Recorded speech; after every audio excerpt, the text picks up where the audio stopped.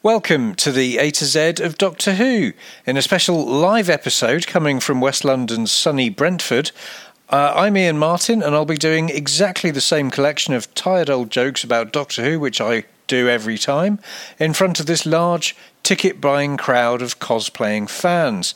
All of them are wearing the West Wing Weekly lapel pins, which makes me wonder if I'm actually in the wrong hall. Okay? What's next? Subs Knob.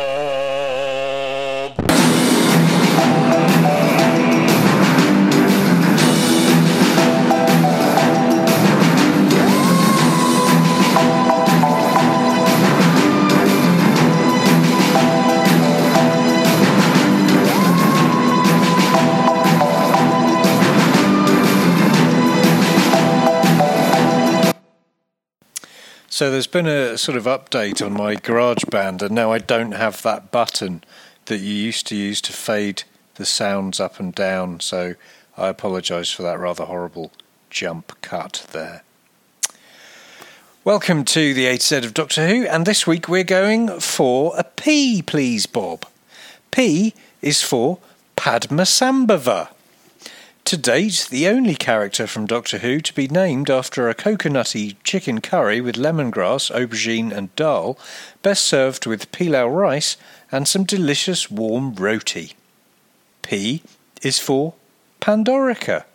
Fandom is still largely not content with the explanation of how the Doctor escaped from the Pandorica in order to go back in time and get Rory to rescue him from the Pandorica. But the solution is very simple if you think about it. I called the showrunner Stephen Moffat to explain once and for all how the Doctor did it. But he told me to piss off. P is for Paradise Towers. From the diaries of John Nathan Turner, aged 409. After Time and the Rani finished filming, I took myself down to Sussex to drink heavily and try to forget. It was hard to focus on work during this time, as my friend Gary, who I lived with, was planning a dance tour of the Middle East, and the kitchen was full of people in lycra, attempting pas de deux, rond de jambe, and even some disco dance moves accompanied by the latest hip sounds from Bronski Beat and the Pet Shop Boys. Not only this, but my close friend Colin Baker had by now moved on from posting excrement through my door and was now living as a hobo in our front garden, still protesting that we'd ruined his life. It reached a level where I couldn't concentrate on my favourite television programmes like Bergerac and Howard's Way, so I stormed off back to Acton to oversee the start of production on our new serial Paradise Towers, named after a Bangkok massage parlour I'd visited often. It was not expensive there, per se, but believe me when I tell you I used to spend very heavily. I met my new script editor, Andrew Cartmel, but couldn't quite work out where his sort of Canadian accent was from. "Save us from bizarre accents," I said to a passing dwarf. "Where are you from?" I asked him. "Gallifrey, in the constellation of Cerberus," he replied with a twinkle. "I'm the new Doctor Who, remember?" Jesus wept.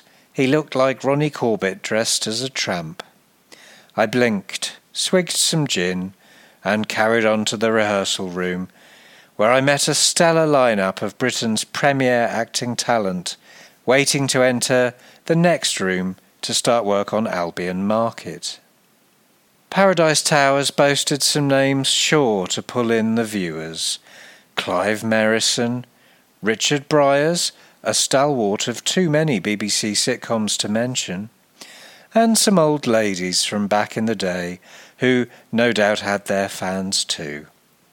We managed to hire the largest collection of female goths ever assembled in a television studio to portray the Kangs, and the robotic cleaner machines were simply brilliant if, like me, you viewed them through gin-tinted binoculars.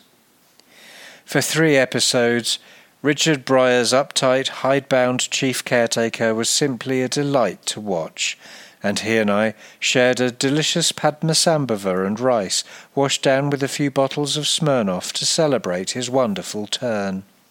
Sadly, the following day, which was the last day of filming, Richard was so hungover that he lurched and slurred around the studio reciting his lines for all the world like a zombie trying not to shit himself. Perfect, I declared, glad that our show was at long last offering the public something new. P is for Patrexes. Without doubt, the shortest straw you can possibly draw when the Time Lord's sorting hat chooses your schoolhouse. All the noteworthy Time Lords were Pridonians, like the Doctor, the Master, and the Rani, and all the red-shirt, irrelevant old duffers who'd never amount to anything were sorted into House Patrex, named after the ancient Time Lord Patrexes Troughton, who everyone claimed to have been inspired by ever since. P is for Paul McGann. With a TV debut story in May 1996 and his final regeneration story airing on the Red Button in 2013, Paul McGann's television tenure as the Doctor is the longest on record. With his beautiful voice and that lustrous wig, the 8th Doctor saved the world from being destroyed in San Francisco, helped only by a gang member and a foxy red-haired opera-loving surgeon based in no way upon Agent Scully from the X-Files. His traits included making up false continuity about being half-human to annoy Ian Levine, and in a delicious irony he went around giving ordinary people spoilers about their own lives to pay them back for ruining the end of the parting of the ways. He held back death. He kissed the girl, and his shoes fitted perfectly. After his debut, he existed only in 2 equally non-canon dimensions, the BBC 8th Doctor novels, which were different from the Virgin New Adventures by forging their path in a new, less good direction, which saw the Doctor lose his memories, his TARDIS, and eventually most of his readers. And of course the Big Finish audios, which were often, and it pains me to say this, quite good, at least up until Zagreus. Eventually most people stopped listening because it was suddenly 2005 and the proper show was coming back. McGann became a past Doctor, but remains a fan favourite, and his brief return in The Night of the Doctor was, for me at least, the best thing about the 50th anniversary. He was the Doctor, but probably not the one you were expecting. And now some podcast-friendly adverts. Harry's Razors are some razors you can buy from the internet if you're looking to set up a regular delivery of some razors to your door. The guys who own the company bought a factory in Germany, and there are 5 blades on each hand-tooled razor head, making them pretty bloody lethal in the wrong hands. Hiccup while shaving with one of these bad boys, and you'll turn your bathroom into a sanguinarium. If you're too lazy to chew actual food, try Huel. It's a contraction of human fuel, you see. Huel. It's a sort of protein powder shake thing. It's vegan and it's sustainable. It gives you 100% of your RDA. And the chocolate flavour system, while sounding vaguely sinister, is really nice. Be warned though, Huel goes everywhere, so you'll need to buy a decent mop. Lastly, if you like Doctor Who, you might like my Winter Hill novels, which are available as ebooks from Amazon. You can read them on your Kindle, or if you put the Kindle app onto literally any device... Alright, not a garlic press. You can read them on anything, so what's stopping you? Come on, this is my life's work. They've had lots of 5-star reviews, and even the famous young adult author Lauren Oliver said some pretty bloody nice things about them. P is for Perpugilliam. 1984's season-ending cackfest The Twin Dilemma is famous for many atrocious things, chief amongst them being the scene where the newly regenerated Doctor, portrayed by 13th-placed Colin Baker, actually physically attacks his companion Perry. You don't even know what a Peary is, do you, Perry? That's not my real name. A Peary is thoroughly evil, and that's what you are. Thoroughly evil. It's a contraction of my full name, Perpugilliam. WTF? Perpugilliam. Perpugilliam Brown. That's not even a name. Is too. There have been many famous Perpugilliams. Name one! Well, Perpugilliam? Perpugilliam? Perpugilliam? My parents chose it. I'm strangling the wrong person. P is for Pescatons. Put that garish LP back on the shelf. But, Mummy.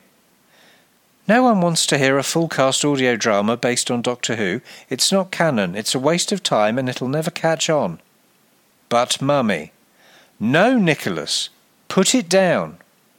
P is for The Pit. Well, technically it's for Pit, the. It would be lazy and inaccurate to casually dismiss Neil Penswick's Virgin New Adventure novel The Pit as the worst Doctor Who novel of all time. It isn't. However, it has achieved the reputation for being categorically the worst ever and regularly comes bottom in all the polls, which has ultimately led to... Oh no, hang on, that's the entry for Colin Baker. P is for Portreeve. The Master's most fiendish disguise yet saw him disguise himself as an elderly white-haired Anthony Ainley.